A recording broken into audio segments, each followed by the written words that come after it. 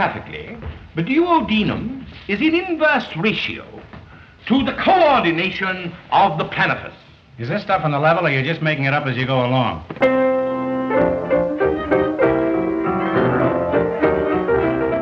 Okay, here we go. You want that in the podcast? It's the Marx Brothers Council Podcast, cutting the watermelon open since 2018. This is episode 49, 4 Empty Dunces. I'm Matthew Coniam, and joining me as always are my co-hosts, in reverse order, Lesag Bob, DNA Denomade Heon, or for those of you who walk into speakeasies on all fours, Bob Cassell and Noah Diamonds. How the heck are you? I'm doing great. Thanks for inviting us on the show. Me too. I'm here for the intellectual discussion. Yes. How's your month been, Marx-wise? Anything to report back on? Well, I can tell you that I'm working on this year's Fredonia Marxonia presentation. This will be the third of three. The trilogy will be complete. Many of our listeners may have seen in 2020 for the Fredonia Marxonia Festival, I put together a presentation called Home Again, the Marx Brothers in New York City. And then last year, the second chapter was There's Nothing Like Liberty, the Marx Brothers in America. And if you haven't seen them, after this episode, go look at them on YouTube. This year's will stream live and free on Friday, September 30th. And it's called If You Get Near a Song, Play It, the Marx Brothers and Music. And like its predecessors, it'll be filled with thrills calculated to please people who love the Marx Brothers a little too much. And I've spent the month fending off attacks on my opinions from last month's podcast. So thank God that's over. Before we get stuck in, I have a modest addendum to our discussion of Love Happy, and it's a reminder that there is always more to be found out. I've been down the Love Happy rabbit warren this week with our friend Scott Alexander, because he's discovered that the impression that I strongly conveyed in my book and on our Love Happy show, that Ben Hecht's association with the project ended with him walking out in disgust and taking his name off at a very, very early stage, is very far from the truth. It is true that he didn't see the project through right to the end. We have two very funny letters to him from Harpo confirming that. But not only was he fully on board by the time the final draft started shooting, he was actually still hanging around doing rewrites right up until the final stages. And in fact, he even contributed to some of Groucho's scenes with the gangster. So who knows, he may even have written the famous Marilyn sequence. So the lesson is keep digging in the files. Very interesting. And we have all gotten a few tidbits about Ben Hecht, I think, from the Susan Marx book, which we'll discuss in detail on a future episode. But it is amazing how much this story keeps telling itself in more detail as the years go by. Okay, so now on to today's bill of fare. We're going to consider the intriguing and lasting love affair between the Marx Brothers and intellectuals, highbrows, high hats, and sophisticates. And our fourth empty dunce is in reality a fine example of that breed. Actor, lifelong Marx enthusiast, and administrator of the Alexander Woollcott Facebook group, it's Brad Sohlo. Welcome. Thank you. And I'm excited beyond belief to be here. Well, I thought we'd do something a bit different this time and do the same thing that we always do, which is ask you what your Marx origin story is. When did you first encounter them? Where did you first encounter them? Why? How? And what did it do to your brain? Oh, let's not get into my brain, but early 1970s, preteen, seen them on the Late Show here in the Twin Cities, same as Jay Hopkins, just fell in love with them. Didn't really have any reference from family members or anything like that. Just kind of found them on my own. And then, of course, found things like Wyatt and the scrapbook and Joe Adamson's book and that type of thing. And everything went on from there. And then, of course, when VHS came out, my goal was to collect all of the movies, which I eventually did. And the rest just goes on and on.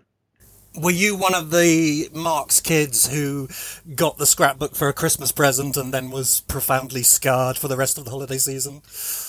Yes, actually, in 1974, I asked for it because I had looked at it several times in a bookstore, not really aware of what all it detailed other than I mostly looked at the pictures, the old pictures, the posters, and that sort of thing. And then when Groucho started letting loose with some of his interesting comments and stories, yes, definitely scarred for the rest of my life. Well, let me ask a quick follow-up to that. How and why did you become friends with Jay Hopkins? Through the council. So you weren't the member of the Marx Brotherhood? I was not. I'm a tad bit younger than Jay. I was not in college age then, but I do recall it. It was really surreal when he posted one of the pictures from the local paper on the council Facebook page one day, and I realized it was a picture that I had cut out of the paper and had taped on my wall of my bedroom when I was growing up, and to realize that I was now talking over pancakes with the man who put that whole organization together. It was a bit of an out-of-body experience. And then when you discovered that he also had a photograph taken through your window of you as a boy, taping it to you. Well, I've talked to him about that. We're in litigation over that, but I really can't say too much. And how are the pancakes? Oh, the pancakes are always excellent. Mainly the maple syrup is what I come for. All of which is the perfect stopping off point for considering that before we get into any specific detail, why it is that they are thought of as the intellectuals comedians of choice, because that's a reputation that they got pretty early on and have never really lost. Not just heavyweights like Bernard Shaw, but they're always the clever person you meet at university. There's a strong chance they're going to be Marx Brothers fans, and conversely we see in the trade papers lots of exhibitor feedback, particularly in more rural areas, saying things like our people didn't care for this, with the implication that there's something a bit supercilious about them, something that's a little bit sneery. It's not something that I can immediately put my finger on. I mean, as I've said many times, I do think of them as something intrinsically different.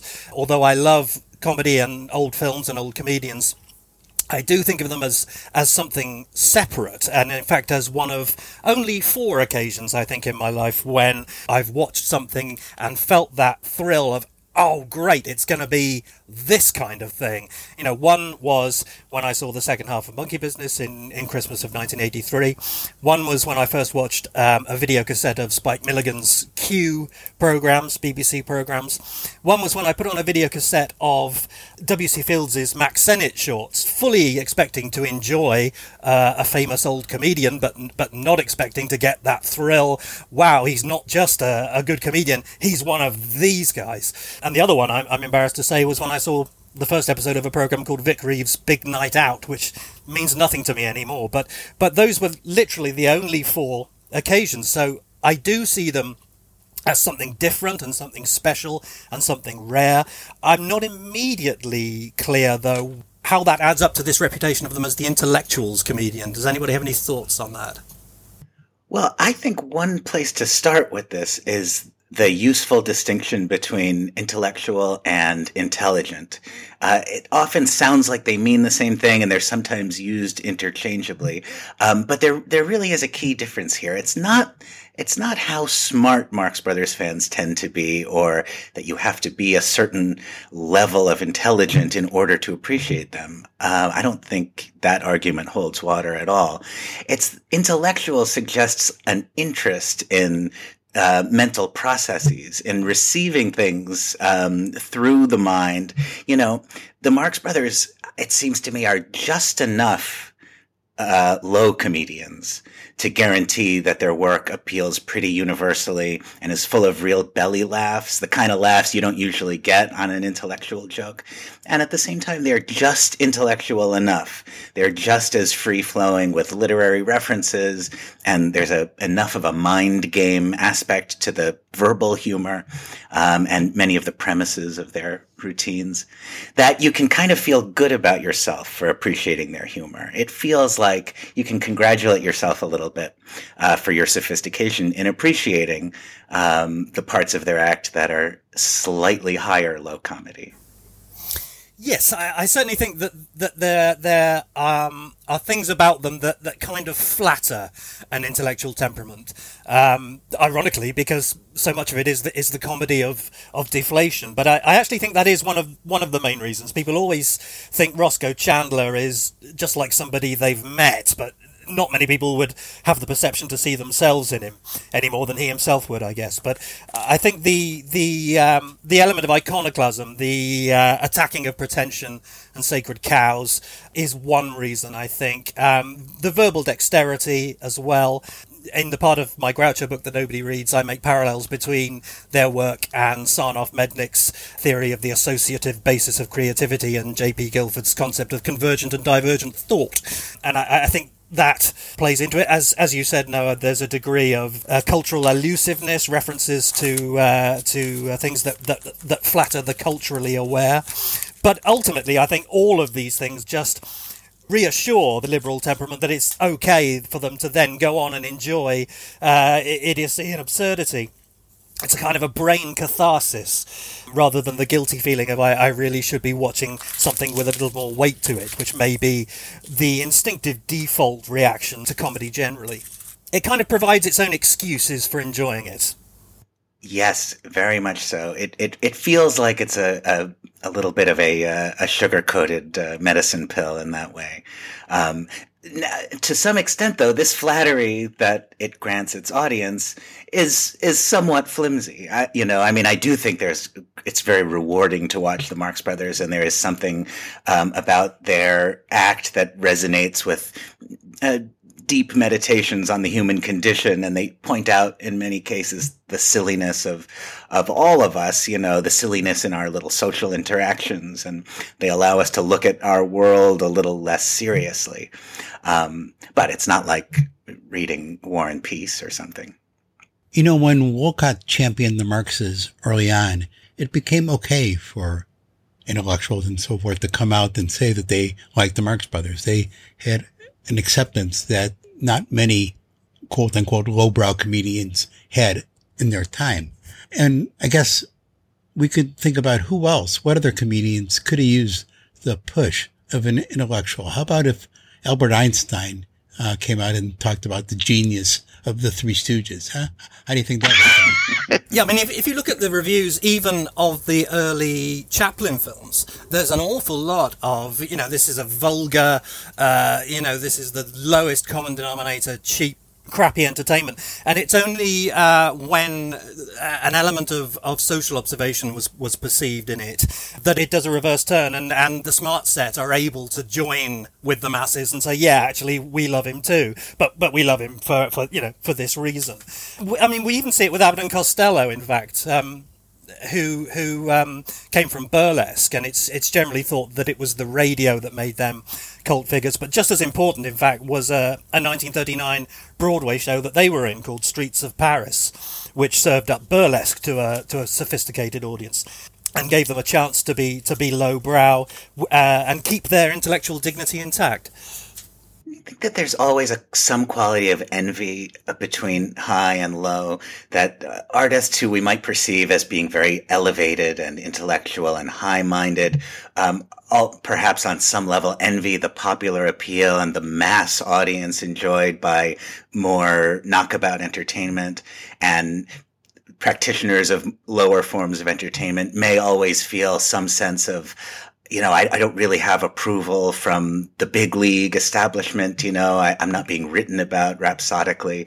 And so anything that meets in the middle has a certain advantage, I think, over the two extremes.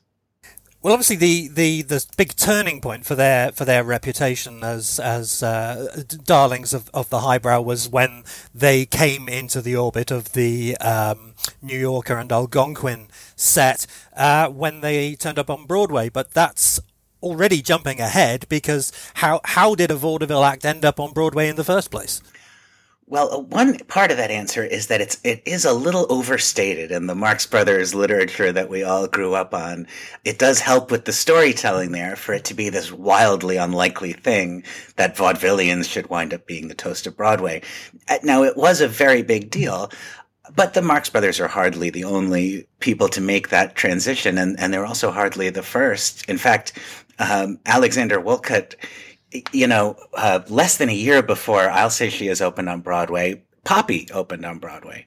And Woollcott reviewed the show, and he wrote a very similar appreciation of W.C. Fields.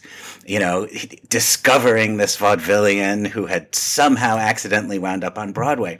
And Woollcott compared Fields to a Mark Twain character or a Charles Dickens character, granting the low comedian this kind of literary analogy. And not in his opening night review of I'll Say She Is, but in one of his subsequent articles about the show, Woollcott compared Groucho to Will Rogers, another earlier example of a vaudevillian who became a big Broadway star. My favorite quote illustrating this situation is from John Corbin in the New York Times, who said, "There are 4 or 5 people in New York who rarely go to vaudeville, and they all write reviews for newspapers." Well, that brings us neatly to Woollcott, and it's kind of ironic that he's not a name that a lot of people would be familiar with now. In fact, if anything, I guess he's probably most known these days as a footnote to the story of Harpo, whereas in their lifetimes it was very much the other way round. And I'm looking at the biography of Woollcott here by Samuel Hopkins Adams, and it says on the front, "The story of an American phenomenon," which is exactly what he was, a big celebrity as well as a name to conjure with. Brad, he's very much your specialist subject. How did you come to be a Woollcott fan? It started with the scrapbook, because there's a nice section in there called Woollcott and Harpo. And what's funny is when I first read that, when I first looked through that book, I didn't realize, for some reason, I didn't even read. I don't even remember reading the caption underneath Woollcott's picture. But for some reason, in my mind, I thought he was some sort of businessman or something. When you see the picture, he's got the hat and he's got the fur coat and everything.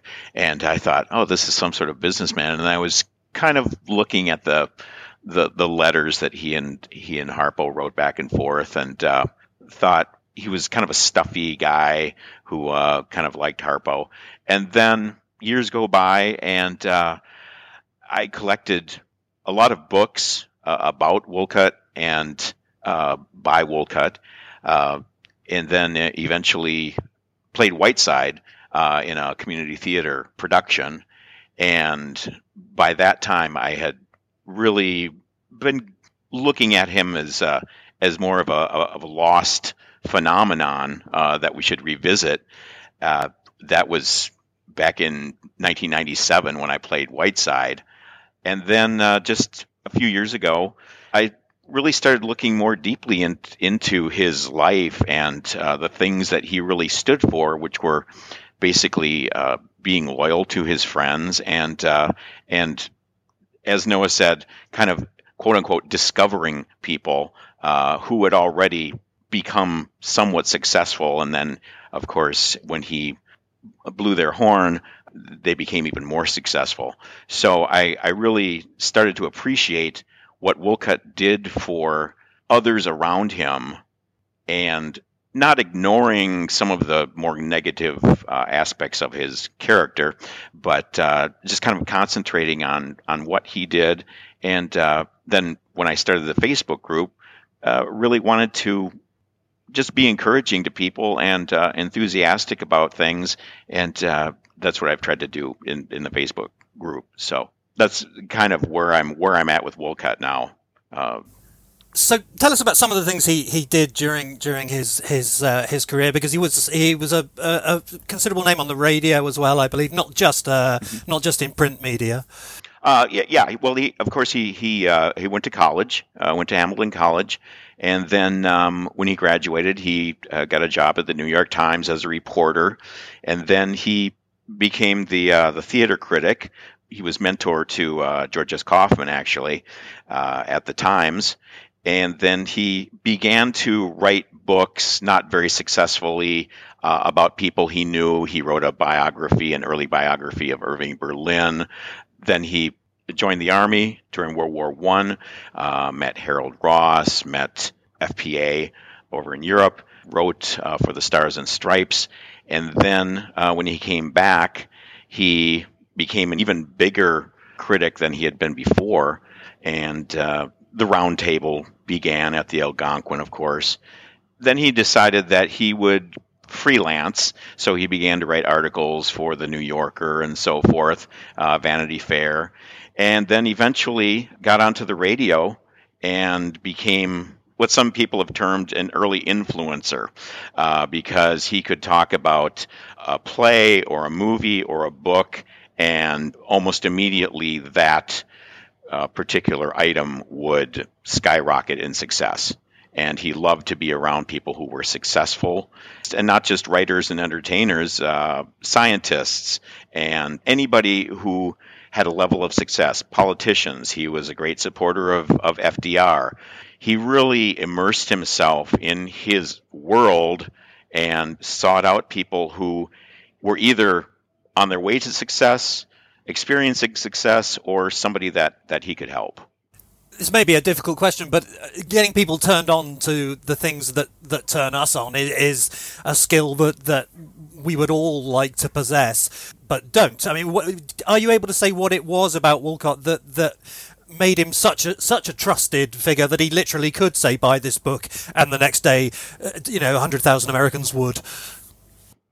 I believe it was just his sheer enthusiasm. It's become a cliche about the dancing in the streets and yelling from the rooftops and that type of thing, but he did actually write those things in his reviews of theater pieces, and especially on the radio. He really came across as someone who was speaking intimately to every person in the audience. I think that's where the trust level came from, that he sounded like somebody who, first of all, knew everybody, and somebody that you would be interested in speaking to, and then just the intimacy of his opinions, I think, is what really captured people and drove them out to purchase books, see movies, and that type of thing. And I don't think many people listening to this would actually need to find out what the Algonquin Round Table was. But could you just fill us in a bit on specifically what this intellectual microcosm was that Harpo stumbled into? Well, of course, the story goes that some people wanted to have something of a roast for Woollcott at the Algonquin, and so they invited him for lunch, and they spent 2 hours lambasting him, as he often would do to other people, and expecting him to just be completely overwhelmed by this and not care for it at all, because he didn't like to be made fun of generally. But when it was done with wit and with humor, he enjoyed it, and he ended up suggesting that they get together for lunch every day. And so the best and the brightest ended up gravitating toward this lunchtime ritual at the Algonquin, and that's how it came to be.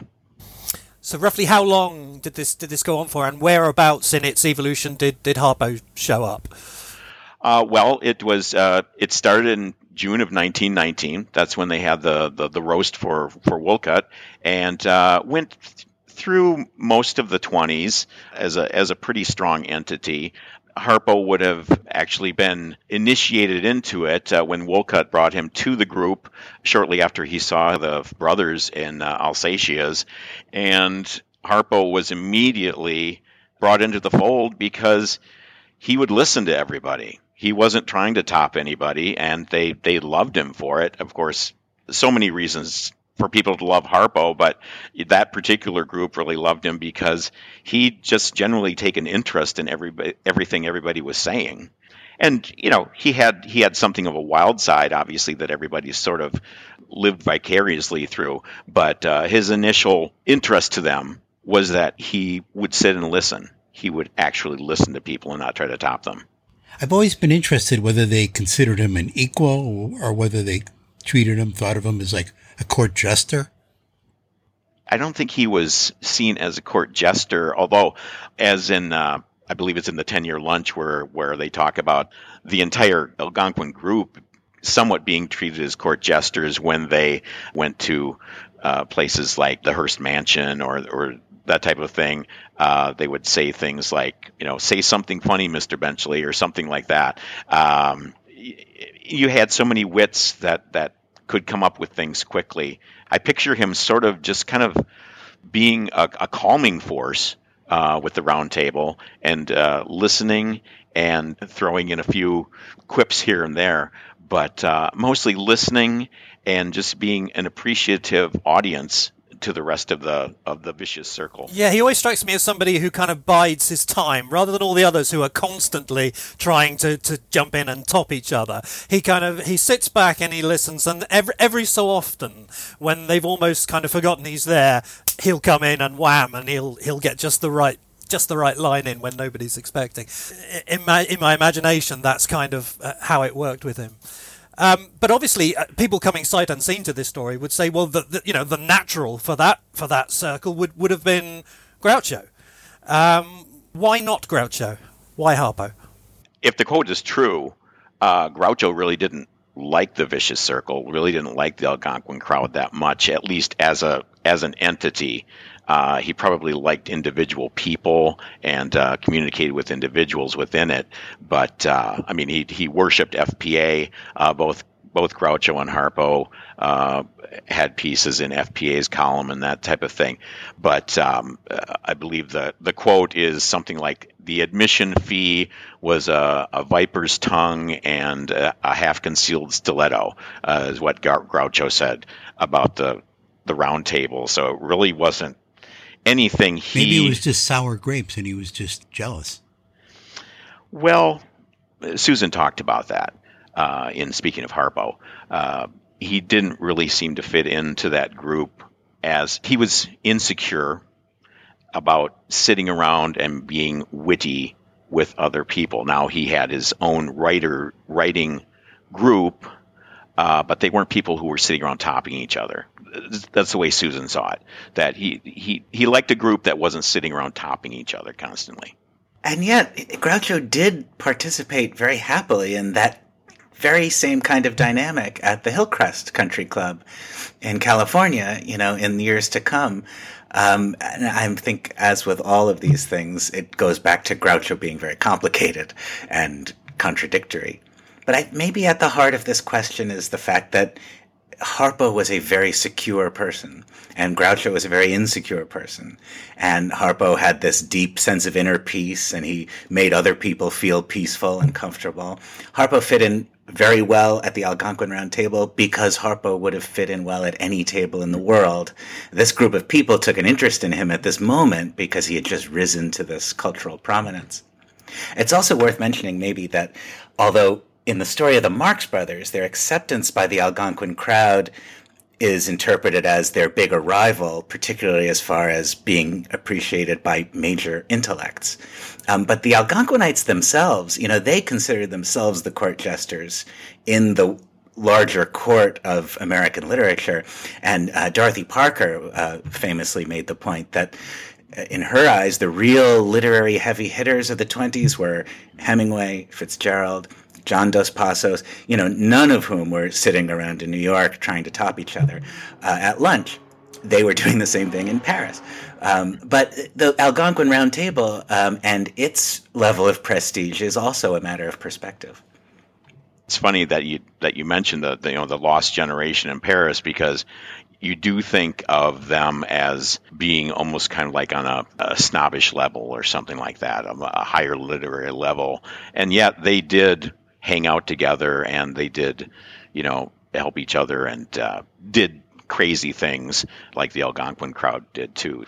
And Harpo and Woollcott went to Europe, spent a lot of time in the same circles as people like Hemingway and so forth, not necessarily having dinner with them, but at least crossed paths with a lot of the same people that they knew.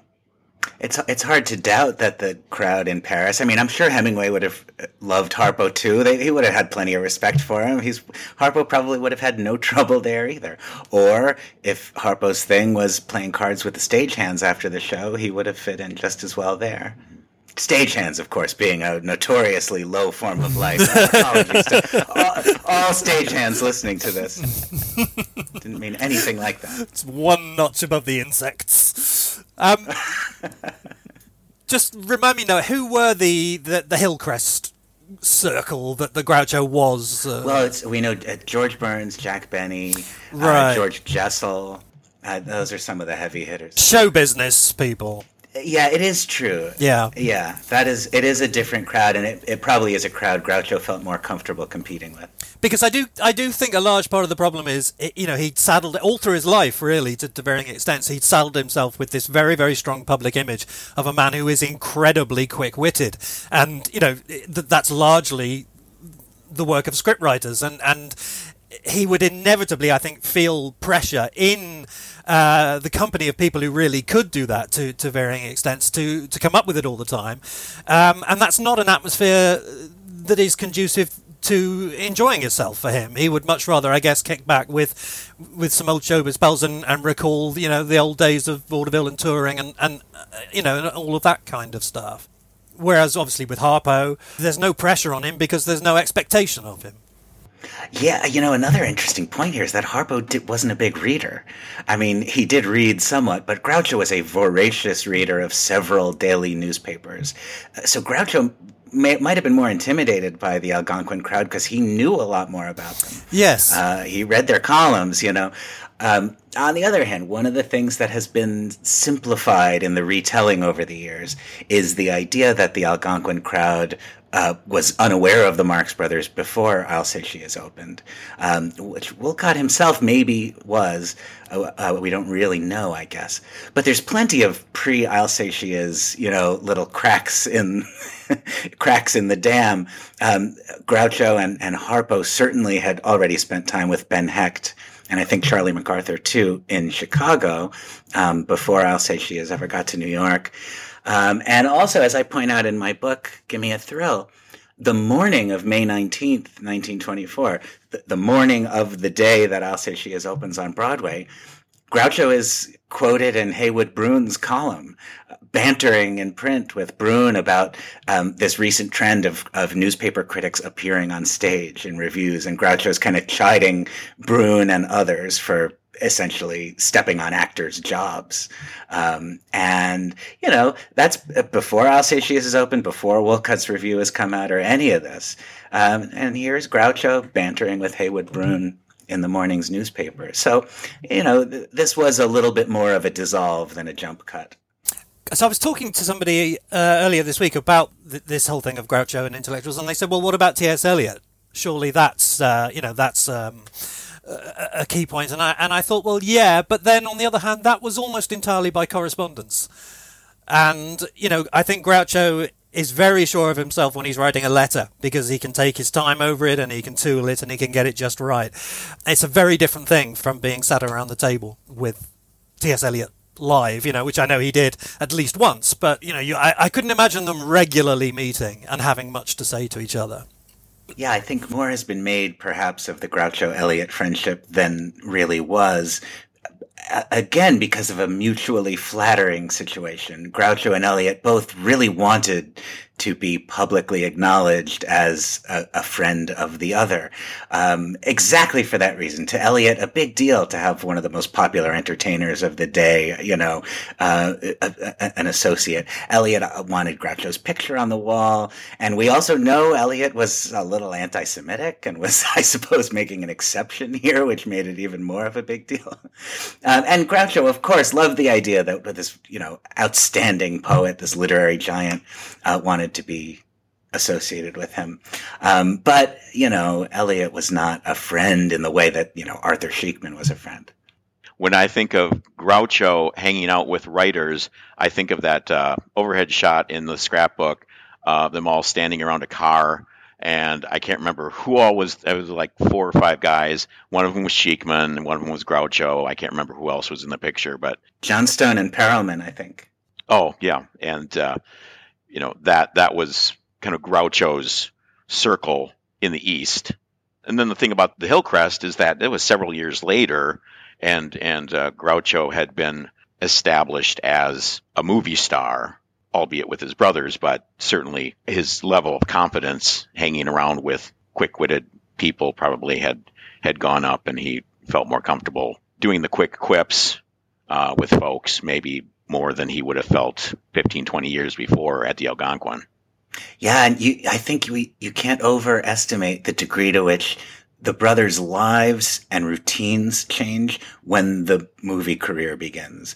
And they go from being this group of people who is always on the road, always sleeping in hotels, not much personal autonomy. You're almost like being in the army. You're just serving this cause all the time, the cause of the show. And then in 1930, they suddenly go from that life they'd been living since they were children to life is basically making one movie a year and spending the rest of your time hanging out in your nice new mansion, and so it does make sense that Groucho and all of them might have just, their proclivities changed. The things that they needed to counter were very different in their day-to-day lives. I want to talk about Harpo's friendship with Woollcott, because obviously Harpo was much more than just a useful member of a literary circle. They were very, very close friends for the rest of Woollcott's life, very close and intimate friends. And I get the impression that it wasn't really something that we knew much about until Harpo wrote his book, which contains such a disproportionate amount on Woollcott. I mean, if you look up Harpo in the index of the Woollcott biography I've got, there are a half dozen or so passing mentions, but nothing to indicate the very unique bond that they had. Similarly, in the book of letters, Woollcott's letters that appeared in the 1940s, there are a few passing mentions. There are a couple of interesting pieces. There's one here in a letter to Lily Bonner from 1933, in which he says, Harpo calls from Hollywood to say that he will be here in 2 or 3 weeks, and after perhaps another 2 or 3 weeks will go on to Europe, taking his harp with him, and giving performances by himself in Vienna, Budapest, and possibly Moscow. Recently he shaved off all his hair, and is, I'm told, a singularly repellent object. The other night Winchell announced that he was secretly married in January to a Miss Susan Fleming. Harpo denied this, but not, I thought, very vigorously. So that's quite nice. There's also a letter from 1937 to Charles Lederer, where he says, I have an idea I wish you would present to Harpo, but only if you yourself are sympathetic with it. It is based on my belief that we who know him have seen an even better show than the public has ever had a chance to see. I wish that just this once he could appear in a picture all by himself and governed only by his taste and his imagination. As this would present many difficulties, both personal, professional, and financial, it is my idea that he should do a short, or 3 shorts, just for the hell of it, just for himself, or for that matter, just for me.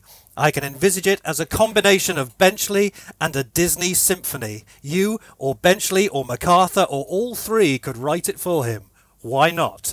So that's very, in 1937 there, he's actively promoting Harpo as a solo star. But in the entire book, this large book of letters, there's only one letter preserved here that is to Harpo from Woollcott. And again, it's from 1937, and it's about a meeting between Harpo and Helen Keller. And he says, Dear Harpo, this is the reminder I promised about Helen Keller. If you have it in mind to send flowers, remember that for a blind person, one flower that smells like all get out is better than the most costly bouquet, which may be surely something to look at. And then a bit later on, he says, have you read of Mice and Men? Just your dish, just your length, which is a backhanded recommendation if ever I heard one. And it's signed the Prince Chap, and then it says, P.S. Come to think of it, Helen would prefer a bottle of bourbon or scotch to a mere bouquet any day. So, we don't really get much of a sense of what incredibly close friends they were. Can you tell us a bit more about that, Brad? Well, I think, of course, the Algonquin Round Table, the introduction there to the Thanatopsis poker game, I think was even more fulfilling for Harpo because he could go to the poker game after he did the show, whether it was Animal Crackers or what have you, and around midnight, go to the Algonquin, upstairs at the Algonquin, and play poker with FPA and George Kaufman and Haywood Broun and that type of thing. And then Neshabie Island in Vermont became really Woollcott's domain, but there's so many great stories about how Harpo just did funny things, crazy things there, and I can imagine everybody just enjoying being there. I think some of the things that Woollcott did on Neshabie, like making everybody listen to him read the morning mail and let's all go out for a swim in the freezing water and that type of thing. I think Harpo might have taken the edge off of some of Woollcott's dictatorship at the island just by reminding everybody that, hey, we're here to have fun and that type of thing. So I think Woollcott and Harpo really were a yin and a yang that neither of them really expected in life, but neither of them really wanted to. They really wanted to keep enjoying it, and they went to Europe several times together. And of course, you have the stories of Bernard Shaw and Somerset Maugham and H.G. Wells and Woollcott introducing Harpo to all these people, and of course Harpo turning those introductions totally on their head and totally embarrassing Woollcott to the point of rage. But Woollcott secretly loved every minute of it. So they were really connected on some sort of level that a lot of people just couldn't understand. If you looked at Woollcott as an entity and Harpo as an entity, you never saw them. You never could understand why they would be together. But obviously, they were to some extent in the public mind because Kaufman and Hart brought Harpo into The Man Who Came to Dinner, and obviously along with the Noel Coward character and the Gertrude Lawrence character and the Dr. Eckstein's character. This was something that they expected at least the New York audiences to recognize as, oh, of course, Harpo, quote unquote, banjo would come to visit Whiteside/Woollcott. And, obviously it's one of the highlights of the play. So obviously there was some sort of public recognition that there was a connection between the two, but as you say, not nearly as deep a connection as most people would recognize. And do you think they each saw in the other qualities that they didn't themselves possess, but admired and sort of would have liked to have had?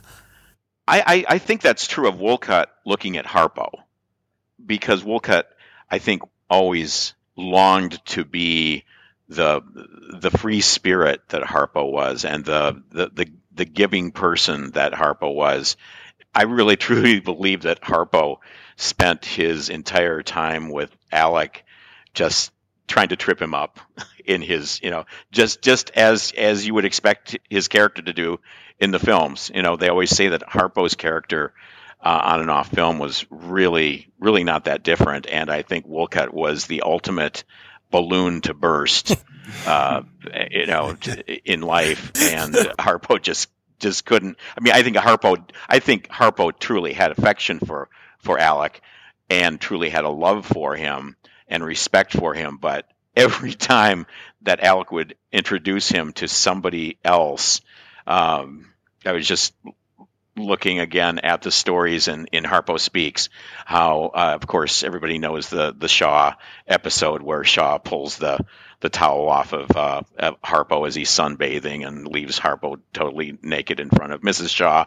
And then there's the story of how they went to the home of Somerset Maugham, and the bedroom window overlooked the pool so that Somerset Maugham could dive into the pool every morning. And of course, as soon as Harpo heard that, he stripped down, jumped out the window, and Alec went into a rage. Somerset Maugham stripped off his clothes and jumped out the window and left Alec holding the bag. So there was nothing that Harpo wouldn't do. I think between the fact that he was just a totally free spirit and had no inhibitions about doing something that he thought would be fun, and always that chance to take Alec down a notch. I think Harpo is so physically comfortable and physically free and expressive. I'm sure Woollcott saw something of what he wished he could have been in there. And Woollcott was just the opposite of that. He had been a very ill child. He also had some wartime injuries that it's not entirely clear that may somehow be connected to his apparent lack of sexuality.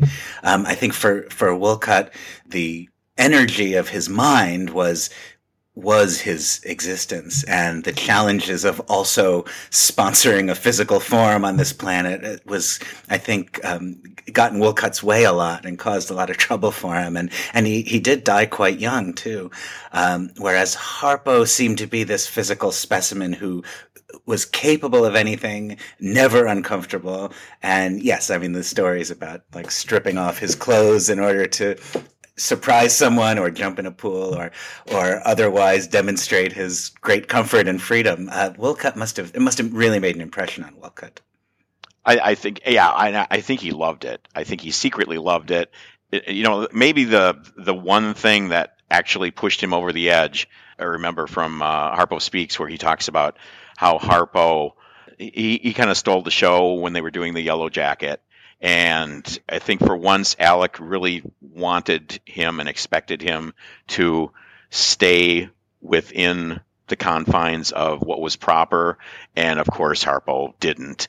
And Alec was furious with him for quite some time, and then eventually erupted over a game of backgammon or something like that, and threw the board on the floor and said something like, "Damn it, Harpo, if you don't love me, who's going to love me?" It was his way of kind of apologizing, because he had gotten mad at Harpo, and then Harpo kind of distanced himself from Alec for a while, and he finally broke the ice and just broke down and said, basically, if I lose you, who else is going to want to be around me? I think he did realize to some extent that his accessibility was due to his friendship with Harpo, at least for the Algonquin and Neshabie crowds. I think if Harpo had turned away from him, he would have lost a lot of affection amongst that group. Did he have any type of relationship with any of the other brothers, or make his feelings known about the others? Not that I'm really aware of, other than what he said about them in reviews, the Alsatia's review, that type of thing. As we all know, Chico was off doing Chico things, and Groucho didn't really hang around the Algonquin crowd. So I don't think he really had, I wouldn't want to say much use for the other brothers, but it didn't really connect with them on the level that he did with Harpo. He was at Minnie's funeral. He was with them as a family for some, some important moments. I don't think he had, obviously he didn't have anything close to the closeness that he had with Harpo. But you're right, Brad, that in print, he did sometimes seem to be deliberately spreading it around a little. His opening night review of Alsatia's, as we all know, was extremely generous to Harpo. And perhaps also said a couple of nice things about Groucho and somewhat slighted the other brothers. But in the next weeks after that, Woollcott wrote about the show a lot more in follow-up columns. And he did seem almost deliberately to also go out of his way to praise Groucho and Chico and even Zeppo. Woollcott said in one of his pieces that summer that Herbert Marx is a lot like the House of Lords, in that he does nothing in particular, but he does it very well. You mentioned earlier that there were negative sides to his personality, and you do get the impression from reading Harpo Speaks that although it was a very close friendship and a very intense one and a very long-lasting one, it was often not an easy one for Harpo, because Woollcott had a side to him that could be very vicious, verbally vicious. I was just looking through the letters, and there's a letter here to Lady Colfax. I'm not sure who that is, but it's from 1942. And Woollcott writes, after all, each of us has a totally different relationship with every other person in the world. One does a few jobs well, and a few more not so well, and many badly. Once upon a time, I discovered that through a complete misunderstanding, one of my good jobs was angry with me. I couldn't wait to get to him. I straightened out his misunderstanding, and then got madder and madder, banging on the table and yelling that if he didn't like me, there was no reason why anyone on earth should. He had seen the best side I had. It was Harpo Marx, if you want to know. Harpo's ability to tolerate Woollcott was undoubtedly part of this. Even Harpo's loving anecdotes about Woollcott in his book and Susan's in her book now make it very clear that Woollcott was not necessarily an easy person to get along with. He was narcissistic, he was cantankerous, and he also had a real a strong and exaggerated sense, it would seem, of personal slights. He perceived personal slights everywhere. And I think Harpo, partly because he was so very used to living with big personalities, didn't have any problem with that. All the Woollcott stuff that many people, including, I'm sure, Groucho, would never have tolerated in a friendship, it just kind of rolled off Harpo's back. Harpo was pleasantly amused by things that would have really rankled most other people. Yeah, I think Harpo could, as you said earlier, he could have traveled in any circle and been comfortable.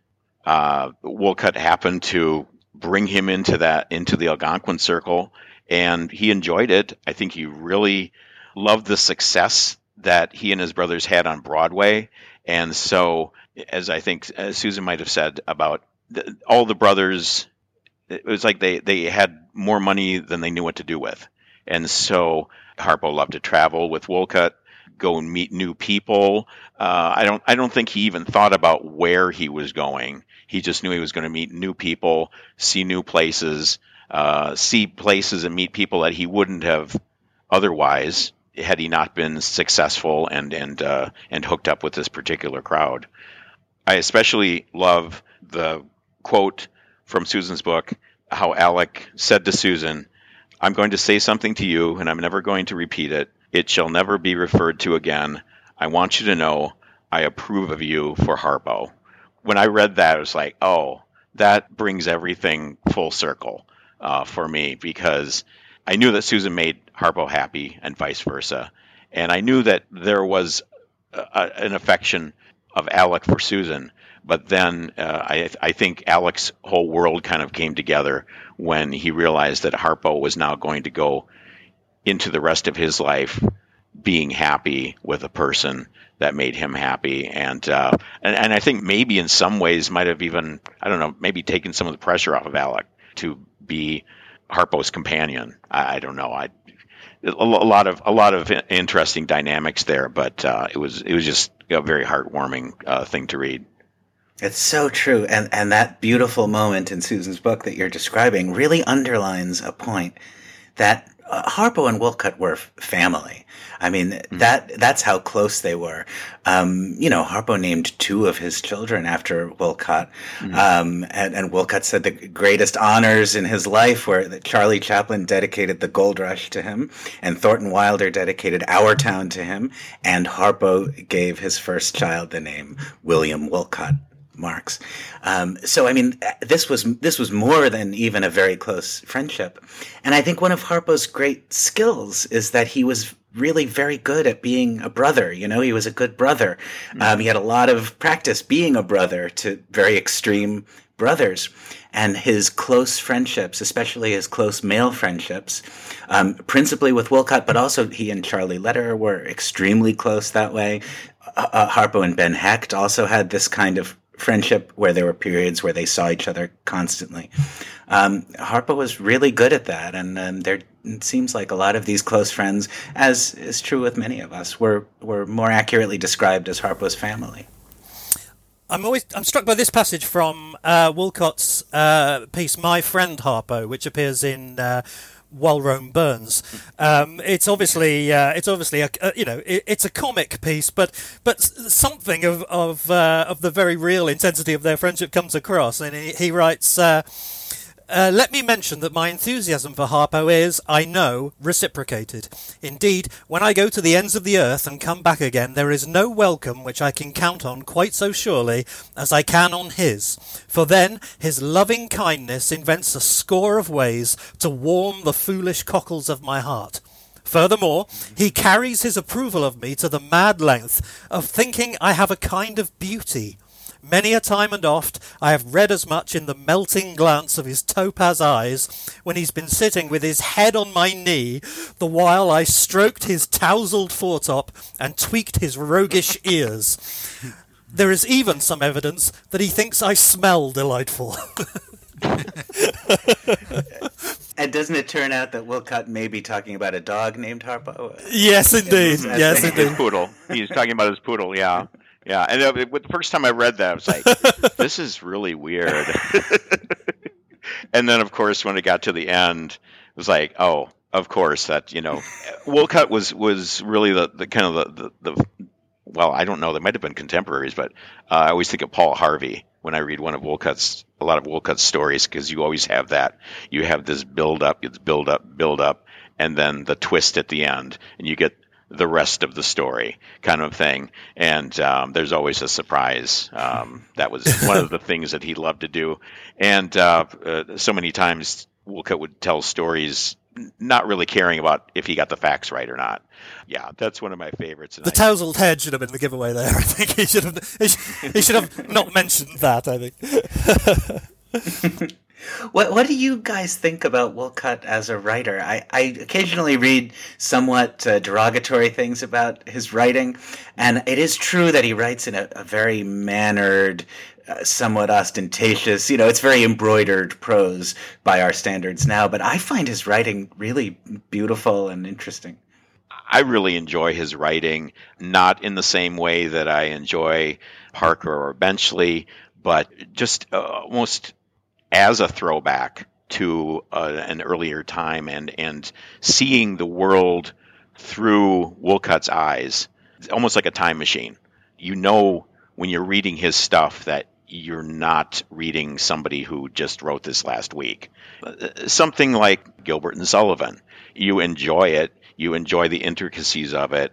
You enjoy the skill that went into the creation of it. But you know that it's not something that necessarily speaks to you on a contemporary level. But it's fun. It's fun. Or he'll find a way to say in 100 words what anyone else might say in 10. Yeah. But I enjoy those other 90 words. So if I wanted to read some Woollcott rather than read about Woollcott, what should I be looking at? As I say, I've got the letters, I've got While Rome Burns. What else is out there that I should be dipping into? Long ago was his kind of follow-up to While Rome Burns. It's more of his articles, and actually, if you get a copy of the portable Woollcott, all these things are floating around in used bookstores or online. But the portable Woollcott has the While Rome Burns, long ago, a few letters, and then you can find some of his articles online. I think some of the Vanity Fair articles are online. That's another thing that has really helped me in the past several years to come to know Woollcott better, is just the availability of things online. You don't have to necessarily have the physical books, although I love having physical books. But as far as, say, Vanity Fair articles, you don't have to pay $60 to get that particular issue from 1939 or what have you. You can go online and find some of these things. So they're all out there. Sometimes there's rabbit holes to be gone down, but there's a lot of his stuff out there, and it's very similar. It's said that While Rome Burns is pretty much the best of what he wrote long ago. is something of a come down because he wasn't spending as much time writing, but I still enjoy it. So that would be another large collection of his articles in one place. Right, well, that about takes us to the end of our discussion of the Marxists and the intellectuals, and in particular, Alexander Woollcott. And thank you very much indeed for joining us, Brad Sohlo. Oh, thank you for having me. This has been a lot of fun. And can we ask you to select our final song, please? Well, I would love to hear the title song from a musical that was written in 1967, based on The Man Who Came to Dinner. It's a musical called Sherry, and the title tune is called Sherry. And I believe we have a recording of Marilyn May from 1967. I discovered her, as Woollcott would say, several years ago. She's now 94 years old, but she's been singing cabaret in New York and around the country for years, and I see her every time she comes to Minneapolis. She's a wonderful ball of energy at 94. She still belts out tunes. I have yet to hear her sing this live and in person, but I would love to hear her rendition of the title tune, Sherry. Sorry, no.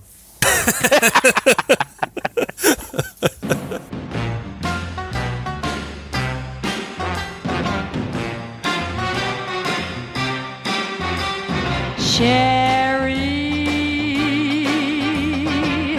you fill my cup with happiness, Sherry. You fill it up with happiness. You make this life a glorious game. The sound of your name can set me aflame with gay anticipation, Sherry. You make me feel deliciously merry and oh so high. Champagne is overrated. I'm just plain intoxicated, Sherry, with you, my darling Sherry. Tell the man how you feel. Your brand of fun's unbeatable, Sherry. Make him know it for real. You're grand and undefeatable. You fill this world with tingle and zing. Each morning it's spring, and I'm on a swing while robins wing around me, Sherry. You make me feel deliciously merry and oh so high.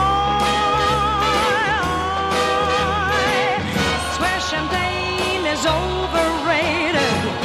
I'm just plain intoxicated, Sherry. Sherry. Sherry. With you.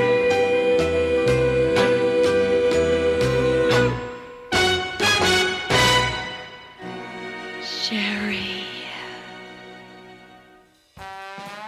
The Marx Brothers Council podcast is produced and edited by Bob Gassell.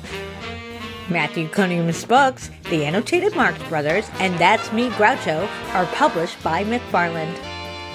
Noah Diamond's book, Give Me a Thrill, The Story of Alsatia is published by Bear Manor Media.